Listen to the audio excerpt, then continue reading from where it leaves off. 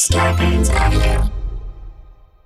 Welcome to the show, everybody. Since you're hunkered down, make sure and check out my documentary, Psychonautics, a comics exploration of psychedelics, available for free on Amazon Prime. You can also check out some of my old comedy and stuff on Spotify. You can check out some albums there. I believe Amazon Prime has my old Special Mating season. It's not my favorite work to date, but it's something. It's there. But I have all sorts of good stuff through Comedy Central and things like that I'm quite proud of. And I also have these shows on YouTube. So if you're used to listening to these on audio, if you know people that if you want to check it out on YouTube, if you know people that typically watch their podcasts on YouTube, I'm starting to get into that, and it's gonna be slow going to get that up to speed. You know, I would normally have like a 6-month plan to kind of try to get people watching a YouTube channel, but this is I need things to happen a lot faster than that. So anything that you can do to help would help me out tremendously. Leave some comments, likes, share, anything like that you can do. It helps support the show. Are we? Yes. Where are we? Here. Why are we here? Not entirely clear. We are misfits thrust into existence by random chance, with no hints at all as to how we're supposed to make sense of it all. It's immensely bizarre. Here we are. Hello, everybody, and welcome to the Here We Are podcast, another special pandemic edition of my science podcast, Here We Are. I am comedian Shane Moss. I have, in my old profession, back in the old world of live entertainment, I traveled around the country doing stand-up comedy, and everywhere that I went, I looked up fun, interesting scientists to tell me about their work. A lot of social science stuff, a lot of why we behave the way that we do. And now that there is a pandemic happening, there has never been a better time for people to take an interest in science and to start learning how it influences the many aspects of their life. And so I'm collecting as many different perspectives as possible to have a look at what's going on. Today, my guest is Niti Agrawal. She is the professor of marketing at Foster School of Business at the University of Washington. Niti, thank you for joining me today. Thank you for having me, Shane. Yeah. I'm glad to be here. This is amazing. We got a chance to meet before, but this is the first time you being on the show. I'm excited to have you. And what I've found fascinating so far, not to be too redundant for the listeners, but because of everyone's different fields, everyone has a different lens through which they see all of life. And so this is a really interesting opportunity to take the same situation like a pandemic and see all of these different lenses and point of views and way in which it's impacting our lives and what we could maybe learn about the future and ourselves from as many perspectives as possible. So just to kind of give people a sense of your lens, why don't you kind of share a little bit of your background and what you do? Yes. So I am a consumer psychologist. And what that means is that I look at people's behaviors, particularly related to consumption. And I think about the psychological factors that shape that behavior, as well as the psychological responses that we have after engaging in those behaviors. My specific interest is in health psychology. So how is it that we think about whether we are at risk for something? How is it and when is it that we adopt prevention behaviors? How do we respond to ideas of detecting diseases or conditions? And what kind of emotions do we feel when we start thinking about ourselves in the context of a disease? I am not so much into looking at patients, but more about looking at normal consumers, someone who presumably is in the larger bucket of things, sort of conceptualizes themselves as a healthy person, but how do they process health risks and opportunities for them? So my work intersects with thinking about, of course, marketing and consumption, but also um, thinking about risk, emotional reactions, what kind of motivations do we have, and how do we read the social work around us. So, yeah, I So you have have been nothing to say prepping. about this topic at all. Yes, what can I say? As you would say, here we are. Here we are. Well, this is amazing. You've been training your whole career for this very moment. My career, yes, but I'm feeling just as lost in this moment as anyone else. Yeah. It's quite, but I will say that it's been so amazing to watch the variety of responses on parts of governments, organizations, companies, and people, right? Like in anyone's friend circle, for example, you can just see the different ways in which people's opinions are shaped and shaped by both regulations as well as sort of what we are hearing from people. So it's been a fascinating. I wish it wasn't as good a case study. I wish we weren't in the situation, but now that we are, it's been fascinating as a consumer psychologist to see some of the things play out. Yeah, I mean, well, we're going to get to learn a lot of things that will help us in the future as well. Man, we don't have a sense of how this is going to play out. There might be related events in the future, in terms of, even if we get through this with as minimal bumps and bruises on humanity as possible, that doesn't mean there's not another crisis potentially around the corner. It's funny because I've been a pretty reckless, carefree person my whole life, and now I was already starting to be a little bit more pragmatic, and I turned 40 next month. Ooh. And so I was growing up a little bit, slightly maturing, which I'm still fighting maturity with every bit that I can. But this is a real wake up call for me. Like, oh no, I am definitely not prepared for things to go horribly wrong. Yeah, good time to be 40, Shane. Apparently 40 is the new responsible. It's the lower than 20-ish and the higher than 70-ish that are doing a lot of risky things right now. So you're in the safe age group from a point of view of people are finding that 40-year-olds are taking it a little bit more seriously than the 20 or sometimes the 70. That is fascinating. Huh. Are you saying just kind of in terms of this particular situation? Wow. So your timing is good. Okay. I have. How are you studying something like that, or how does one study something like that? Well, we can. This is a very unique situation, right? Because the data are so constantly evolving. Right. So it's a hard thing to study in the moment. So a lot of the data that any of us is collecting is we can look at, say, Twitter data and analyze that.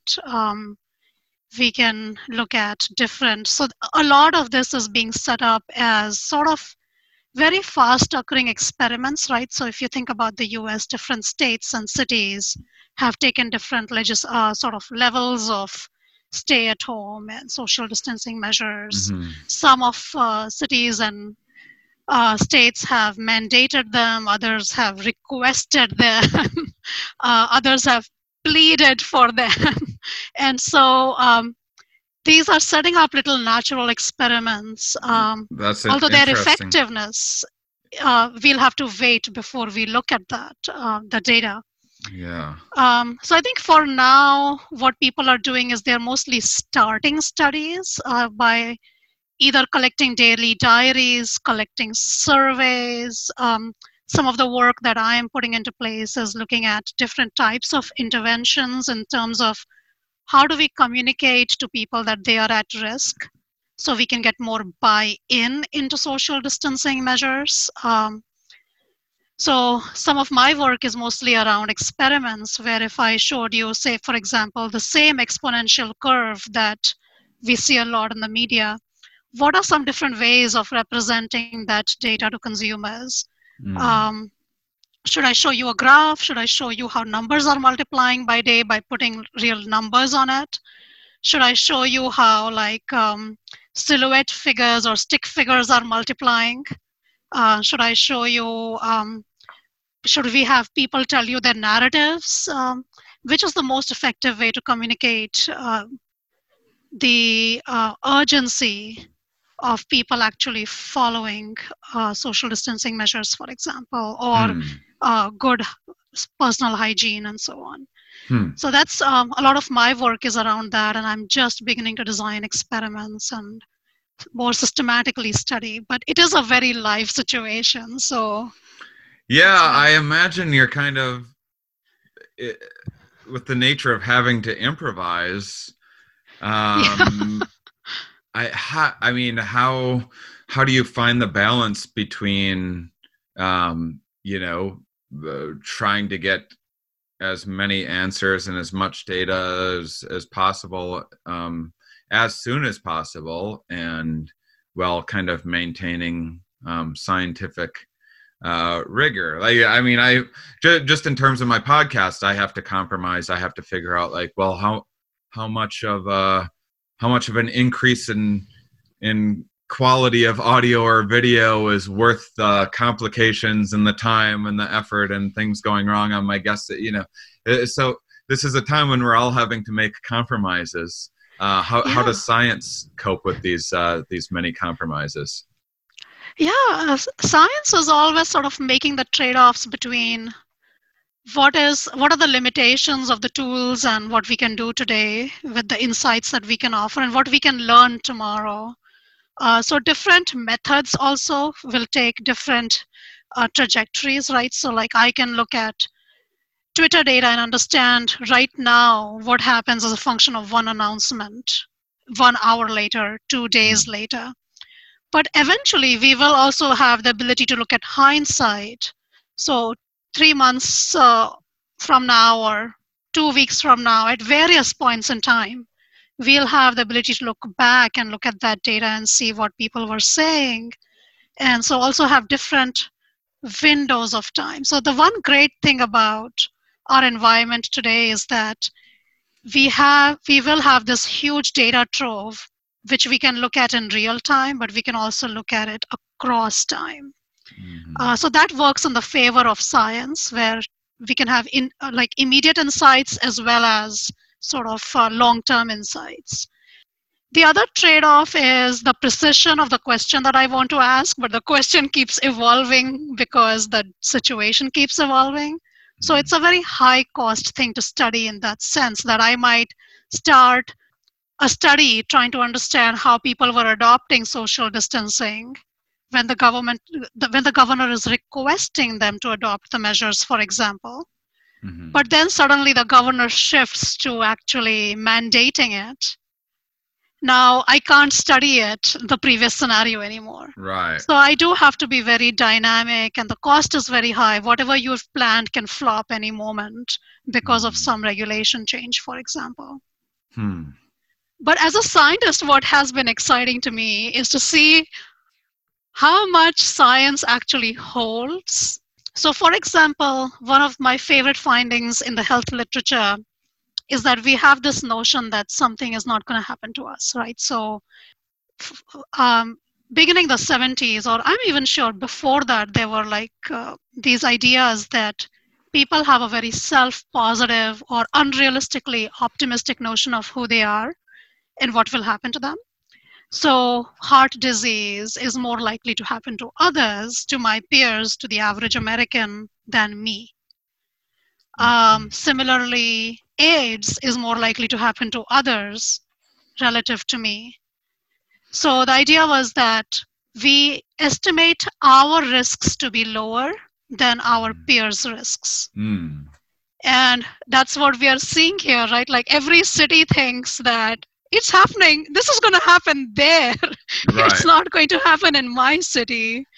Yeah, and it's caught up with us, right? Like, and there's kind of some some dark sides of that too, in terms of, is this kind of related to some of like the just world hypothesis stuff where as long as you do everything, we live in a just predictable world. So as long as I'm doing all the things right, I don't need to worry about bad things happening. When bad things happen to people, it's because they were doing something wrong. Yeah. And so they kind of deserved it. And then this is also related to the and then there's the what's the bias, which is basically like a good thing happens to you, you earned it. A bad thing happens to you, it was bad luck. Good thing happens to someone else, they were just lucky. A bad thing happens to them. It's the fundamental attribution error. That's right. Yeah. And then also coupling that with our views of outgroups and others, with the fundamental attribution error, where someone in your in-group does like a school shooting or something like that, and you say like, well, that person had a mental health issue, whereas a person in an outgroup commits a crime or something like that, you go, well, that group of people, there's something wrong there. With them. So I mean, that's going to be in full force right now, probably. It's been playing out, right? Like first it was like, there's something about China, this is happening to them. Yeah. It's a virus. It doesn't. Virus. I'm surprised Trump hasn't also tried to call it the woman virus too. Yeah. That'll be the next thing. The filthy Chinese woman virus will be his next term. Or the democratic virus, I suppose it's going to be at some point. What's that? If Trump has his way, he's going to call it the democratic, the virus. The democratic Chinese woman disease. Yes. But also within the US, it was the same thing. So I'm in Seattle, and when it first broke out in Seattle, I noticed all these social media posts and also lots of well-wishers and friends reaching out to their friends and well-wishers in Seattle saying, why is this happening in Seattle? What is, what is it about Seattle that's sort of leading to the situation? And what I wanted to tell them is that what we have amazing scientists that are seriously studying this and took initiative to figure out what was going on. And wherever there is a population density or a lot of people flying in and out, this is going to happen. But I feel like all the even local governments didn't take it so seriously when it was spreading in Seattle, and had they taken measures earlier, they would have had better numbers to deal with today. So it's not just, I'm just surprised even in the US, there were other cities and communities and individuals that all thought, wherever it's happening somehow, there's something special about those populations. And it's not the case. And that's our mind playing biases on us indeed. Now, one of the things I guess I just didn't even think about until you said it was this idea of like, because the United States has, we favor individuality so much, and we have these little states, these like arbitrary borders of like, this is my state and this is your state, and this football team is very good, this football team very bad, we don't like them because we drew an imaginary. But what that interesting thing that it creates, like you said, is all of these different experimental conditions. And that seems like a very exciting thing from a scientific point of view. But with the number of factors in each condition, how can you then, because in a dream world, what you'd be able to do is say, well, in Kansas they did this very wrong, in Michigan they did this very right, and there's less, Michigan's doing better than Kansas because they did these two different like practices. And so what then we should learn from that is that the whole nation should do what Michigan did. But science is, the world is so complicated and messy and full of variables and chaos. How much of what we're learning from these isolated conditions is going to be applicable to on say like a more global scale, especially in terms of like as simple as what works in a big city and what works in a small city are going to be two very different things for people. Yes, I'm hoping that as a function of all these varied conditions in various places, eventually, once we have data on how these places fared and what are the different trajectories they adopted in terms of interventions, scientists should be able to analyze all of that data and tell us which factors, with different degrees of confidence, which factors in combination with which interventions are most successful. The part I'm very excited about is to see that across countries, so if you look at least the literature in psychology, a lot of it is organized by cross-cultural differences. So we look a lot at country-level differences, but not state-level differences, right? So we can think about like how American consumers think versus Japanese consumers think, or how individualist societies think versus collectivist societies think.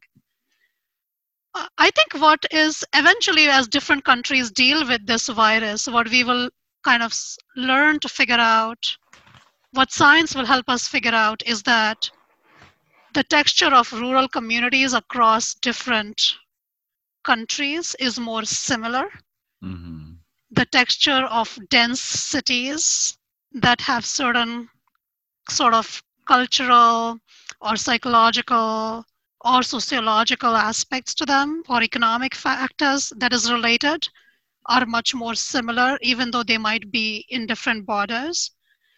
So I think, like, for example, maybe Mumbai and New York will have a lot to learn from each other than, say, two much more less densely populated areas. The individualism, collectivism, or individualistic versus collectivist cultural thing is so interesting to see play out in different countries right now, because it was so much more easier to get a society to cooperate with like mass social distancing measures when they are a collectivist society, or culturally they think of themselves as a group rather than each of us making an individual decision. And so people are saying, why is it that South Korea has such an easier time executing social distancing? Part of it is that they're also leading a lot with testing compared to the US, but part of it is also that when China and South Korea or Japan try to get buy-in from individuals to socially distance, it's a little bit easier for them to get buy-in than it is in the US, where our tendencies are much more individualistic.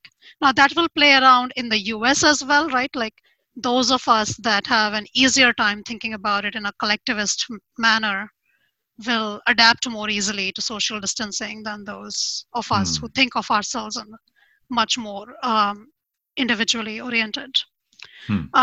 The interventions are also really entertaining. As eventually this will make good science, at least for my research, because a little bit of what I study is emotions like guilt and shame and stigma and connection. And what I'm seeing a little bit is like different countries are adopting different ways of coaxing people to adopt social distancing. So for example, in the US, a lot of it is mandating or requesting or pleading. And in India, for example, where there is a 21-day lockdown enforced just a day or two ago, they are using a lot of more shaming style of interventions. That's also been very interesting that there is all these different varieties, and eventually we will be able to figure out what worked well in which combination. So this, what looks like variance right now, is actually going to allow us to study more as scientists. That's fascinating. So tell me a little bit more about your guilt and shame research. Guilt and shame, something that motivates me quite a bit. It's something that those are real touchstone emotions for me. They really keep me motivated. They keep me working. If I'm not working all of the time, I feel like very guilty and ashamed of myself for it. So thanks, wholesome Midwestern upbringing. Oh yeah. But what's some of your past research on it? Yeah, so a lot of my research in the past has been to understand the texture of guilt and shame, how we experience them, and therefore how to better leverage them in a more wholesome way to get people to stay away from counterproductive behaviors. So like we designed this study with more drinking responsibly advertising. And what we found is that people who already have a tendency not respond well to advertisements that trigger that guilt. I'm sorry, you just cut out for a second. Can I have you just repeat what you just said? Yes. So in my previous research, one of the studies that we did looks at how people respond to drink more responsibly or anti-binge drinking messages, advertising. And what we find is that people who already have a tendency to respond with a lot of guilt, it is better to show them messages that don't overload them with guilt, because I don't want to feel guilty.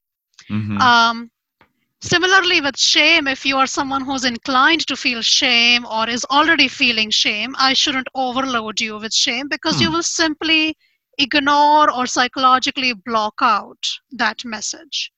So it's better to take a gentler approach if people aren't already feeling guilty or shame. But if people are in a neutral mindset, then we can find things to say about guilt and shame, which should be along the lines of here's how to avoid guilt and shame, rather than here's how feel shame or guilty about this. So same thing applies with sort of something like stigma, is that we all are very motivated not to be stigmatized or not to be socially excluded. But if we feel threat, then we want to block out those sources of threat. And I think that's a little bit playing out in the current environment as well, right? Like we are all already a little bit on the edge. We're all a little, feeling lonely, feeling anxious. So overall, I would say the texture of our emotional lives has taken somewhat of a mild to steep downhill turn. Yeah. So I think slowing down on that, or mixing that with humor, for example, if you are going to have to say something that is a little bit more emotionally threatening to people, I would recommend mixing it with something that is also empowering or is positive or is funny in a respectful sort of a way. Yeah, this kind of reminds me of it's my understanding, I hope I'm not butchering this too much, but often depressing things in an average person doesn't really register in the amygdala that much, like the fight or flight. It doesn't trigger the fight or flight much in a normal, healthy person. But people like myself that have chronic depression issues, depressing things fire up the amygdala because depression is your main threat. And so adding to that depression is a real threat.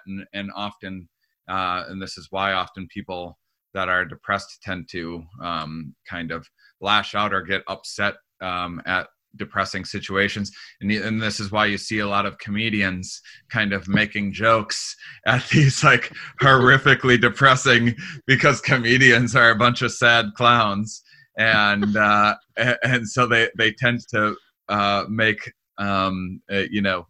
make fun of these things that that trigger this reaction in them, and then normal person is like, why are you making fun of this horrible thing? It's like, that's how I survive. That's my coping mechanism. This is what I've done my entire life. So I don't know, just kind of the guilt and shame stuff reminded me of that. That is very on point, and also like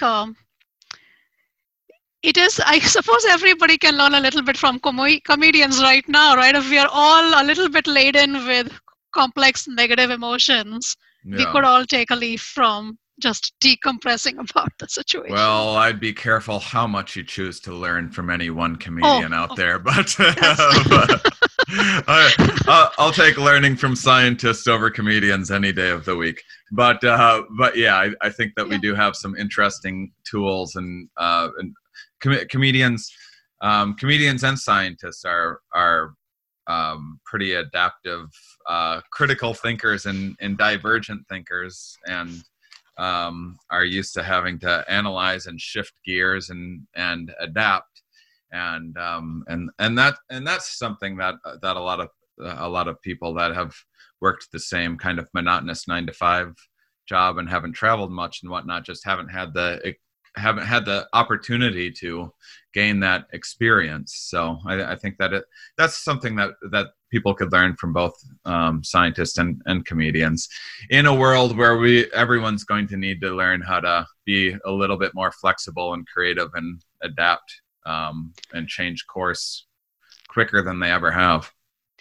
Yeah, I hear that in case people are having a hard time with humor, the other tool for feel good that people are adopting is buying sugar and presumably consuming it. I was reading at the grocery stores, one of the aisles that is, or a product that they are going out of stock very quickly is sugar, cleaning supplies and sugar. So yeah, we all have our different but that's one side of it. I just got done doing a podcast. The other side is sometimes when people are under threat like this, they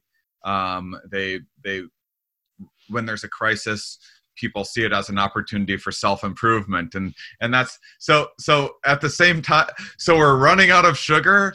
And like like online yoga and workouts and stuff have never been more popular.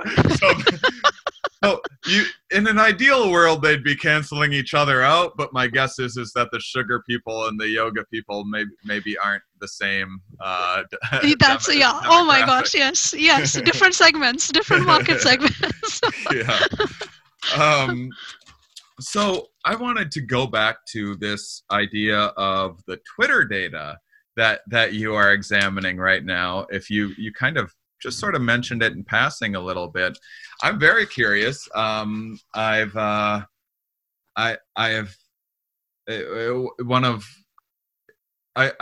that scientists are able to take this social media. I've had past guests that use social media to understand, whether or not it's the same person writing a tweet, or how verbally fluent they are, or whether there's I had a guy, James Pennebaker, who is a language researcher that can kind of analyze tweets, and an algorithm can tell you if you're likely to be depressed, or if you were depressed during that time, or if you were happy during that time. An algorithm with pretty high reliability can predict this. And then there's other people that are able to determine political affiliation or personality. There's algorithms that can guess your religious background and your sexuality, your income, just from analyzing some of the things that you like on Facebook or Twitter. So So it is this amazing data source for people. So how are you using this in a crisis like this? Which, by the way, I hope I'm giving you some good data. I've been tweeting more than ever. I took like a 3-year break from Twitter, and during this crisis, I was like, the world needs me to tweet again. They need me angrily ranting and pushing people's buttons. That's what they need more than anything. So giving some nice data to you. So what kind of Twitter studies are you able to do? So this is very much in the progress for me. But what we are trying to do is we're trying to look at the emotional profiles of looking at the emotions expressed in a tweet. And there's an algorithm that will allow you to do that, and relating it to what are the things that you're talking about. So if you're talking about, say, social distancing, or you're talking about stay at home, or you're talking about what's going on, any other intervention that people are to adopt, how that correlates with the type of emotion that you are expressing in that tweet. And we can do this over time, and the hope is to see that as states adopted different levels, because we have the dates on tweets, different interventions, we can look at how the emotional texture of the tweet changed along with sort of what is the policies taken in that location, as well as what hashtags you used in that tweet as well. So this is still very much, some of it is really in my mind that we are still trying to set up models to study. Some of it is we've started scraping the data and looking at it. So this is really work in progress. But what is exciting is that because of all the social media data, like I said, like at various points in time, we will be able to look at a dynamic environment and look at people's responses to it. Where the opportunity to learn from that is immense. Simply because if you think about this like happening in the 70s or something, right, we would not have the ability to see people's immediate reactions. Yeah. Outside of a TV camera interviewing someone, right? Like, yeah, so, the best you have is a diary, and a diary people take time and reflect a little bit, and probably tone down whatever their emotional level is by the time that they write that. Whereas Twitter, people are like, this is what my monkey brain's doing right now. That is true. Also, like, there weren't as many diaries accessible as there are Twitter accounts from all over the world. So it's really like a superb opportunity, except that this is an ongoing process. So I don't quite yet know. I know that there are several other scientists at the UW who are looking at various facets, including diary studies, where you can actually look at more thoughtful expressions. Looking at discussions on forums is, once again, very different texture than, say, Twitter. Looking at how Instagram posts are changing, because people use Instagram differently than they use Twitter, for example. More self-expression, more maybe even coping behaviors rather than... Much more positive, usually. Instagram's more positive. That's true, yes. Like, the cesspool of, what is it, that Twitter? Yeah, but I mean, some of it's still like, hey, I have a fun meme that's like slightly political that maybe I want to post on Instagram, and Instagram's like, we don't do that here. It's only cat pictures. Yes. But yeah, it'll be interesting to see how, I mean, Instagram's being susceptible to all of these other variables that are like, I mean, I guess they're still reflecting society, but it's strange because Instagram's like this, hey, here's where I'm on vacation right now, and here's the food at the fancy restaurant that and so that's like 90% of Instagram gone. So now people are having to like take pictures of their rations and like maybe set up in front of a green screen of places that they wish they would have gone. Yeah, I think coping mechanisms have have had to evolve, right? This is the great thing about studying consumer behavior is that there is all these interesting things that we can study. Whereas Twitter's always been there. Like Twitter's like, you got something angry to say? We're always gonna be here for you. And people are like, I have lots of angry things to say. This is terrific. I wonder if so since you're able to use artificial intelligence to analyze emotions, might we be able to also kind of, I don't know if reverse engineer is the correct term here, but you use that method to train artificial intelligence to write tweets with the emotions that we want to hear. Twitter's such a mixed bag. It's like, hey, I don't want to feel grumpy right now. I'm going to mute this person. But sometimes I get sick of all the positive stuff too. And sometimes I need a cute emergency. And sometimes I want to hear what people are angry about. In the future, you'll just be able to have an automatic generate. Let's see what the artificial intelligence has to say. Like, hey, I want kind of a sweet one, and then artificial intelligence puts something about like kindness or gratitude, and you're like, oh, that's kind of nice. And then you can be like, well, AI, what are you angry about right now? And you can click that button too. I'm putting you in charge of. We need to find a way to get you to Twitter and have them plan this. Please don't put me in charge of anything. But someone else take that idea and run with it. Yeah, well, I like it. I think everybody could use some more customized content, but you might be on the receiving end of fake news then, Shane. Yeah, that is true.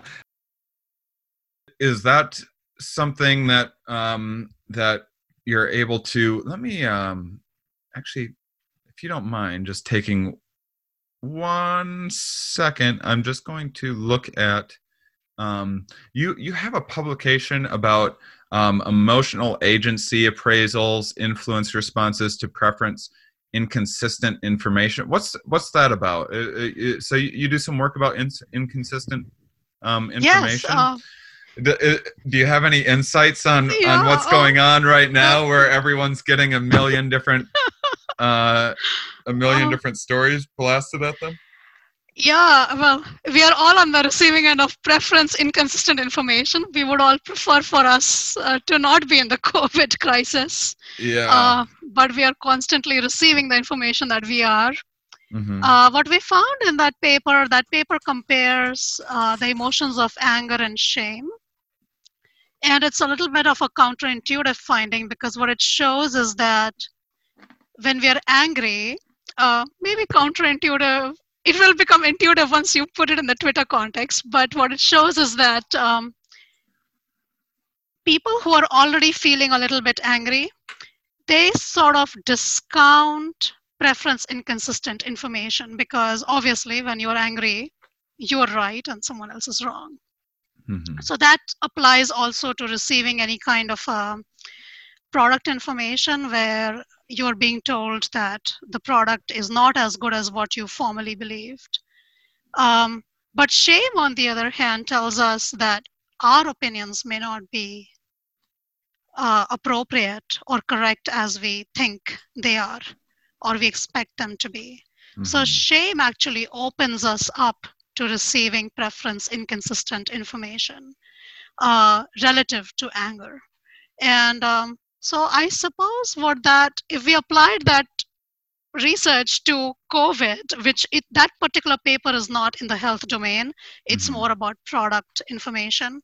But you are making me think that we should apply that paper to health and see whether anger actually, all these angry tweets actually are more resistant to receiving information about how they should change their behavior, mm-hmm. Versus maybe people that are more amenable or more susceptible to shame, or tweets that activate shame end up being more effective. So what this would say is that in the domain of processing health information that is against your preferences, anger may actually be more counterproductive than shame. And I actually had not thought about applying that particular paper of mine to health. But so, Shane, I suppose you have created more work for me, and I can go and now perfect. study this. Well, and it's the best part about it is I've created no new work for myself. I've just I came up with an idea like that, wild speculation, and now you have to go and do all of the legwork. Yes. This is such a good deal for me. I will eventually create some work for you related to that. Okay. We will send you the paper to read. Fair. Okay. So, what do you think are from your research? What do you think are some of the more useful tools that an individual could take away to start implementing in their own lives right now to kind of help them make better decisions, or just help them understand this situation that they're in better? So I know that scientists don't like being like prescriptive. Yeah. I have been thinking about this though, because I mean, I think it's important. Yes. I think talking about if I had to pick one thing so far that we've talked about that people should really think about is just our natural inclination to think that we're not going to get this, and that other people are, and it's maybe we're inclined to think they did something wrong and we're doing something right. I think that's dangerous. That's a dangerous mindset, and it's based on some pretty old evolutionary conditions from that maybe existed 100,000 years ago that are no longer the best strategies in our modern world, and kind of being mindful of where some of those primes and biases and preferences came from in the first place. If people are able to be a little mindful and catch themselves when they feel those biases bubble up, and taking some time before they act on them would be a good place to start. Also, the problem with those biases, like you said, one takeaway is please know that you are just as vulnerable as anyone else. Mm-hmm. And two, as far as except this idea, me, because I'm 40. Yes, of course. Yes, definitely. You are such an exception. Yes. But the biases also hurt us in that they often take us to a negative space, because if we all started in this world to think that somehow other people deserve their negative outcomes, especially on something like this virus, what does it mean if you eventually do get it, or a close friend of yours gets it? It's hard to be that supportive if you've associated it with that much judgment. Mm-hmm. And it basically fosters things like guilt and shame, right? Because we have taken a very negative sort of we've loaded having that condition with more negativity than it should have. So one of the ways to avoid sort of being in a negative place is to try and think about the things that you are good at. So in the psych literature, for example, we call it self-affirmation, and it often works to help us overcome psychological threats. So if you start thinking about the things that you are good at or things that are important to you, they can try to sort of help you cope with all the negative emotional as well as health threats that exist in our sort of environment in this crisis. So I will say that take a positive standpoint of wherever you are. It sounds like a very I know this is very generic advice, and my grandmother would give the same advice as I am doing after learning all this science. But I do think that science does tell us that this works, and it works because it counteracts the psychological threats and therefore the biases that go along with those threats. So stay positive about yourself. Think about what is the good in you, what things you're good at, what are important for you. And do that for others as well. Reinforce their positive place. That will allow you to make space to process that there is a risk that's real to you. That's one thing that comes out of that literature. I'm trying to think about what are some other consistencies that come from the preference consistency literature. And there what we find is that the more you think about things from an accuracy point of view, so when you look at information, your mind will want to trick you to interpret it in the most sort of convenient way. But instead, when you look at data or when you look at news and so on, tell your mind that you are trying to glean as much of it from an accuracy point of view, as if you were not just looking at what should I do, but what is the right thing to understand from this, as if a more objective point of view rather than a personally invested point of view, because that's another way that we can overcome the emotional consequences of processing information that is threatening to us. Well, that's amazing. I really appreciate all of your time and spending this. Is there anywhere people can find out more about what you do? I'll make sure and link to your site. But do you actually participate in social media or Twitter or anything yourself? Or I'm more of a stalker on social media because I am very given to anger and I would like to keep it under control. We gotta keep you cool-headed. Yes, thank you, Shane. I appreciate that. So we will. I think a link to my website at the UW would be great. Okay, great. And just as we leave, I'm gonna take some of your advice. I'm thinking about things that I'm good at and things that I can do to validate myself. I've been getting pretty good at this nose flute here lately, so I'm just going to play my theme song on the way out. Are you ready?